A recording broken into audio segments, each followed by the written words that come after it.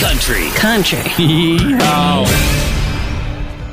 Happy anniversary to Alan Jackson and his wife Denise, married 43 years. And to celebrate, they introduced their first grandchild. Granger Smith said he leaned into his own grief to get into character for his role in the movie Moonrise, which is streaming now on PureFlix.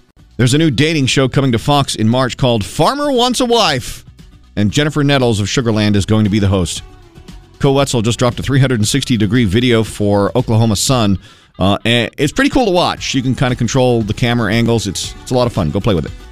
And Little Big Town is giving you a sneak peek to their Home for the Holidays special set to air on CBS a week from today.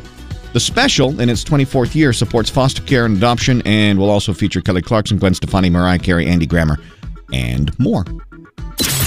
Keep the country on all day. More country music news at KFDI.com and the 101.3 KFDI app.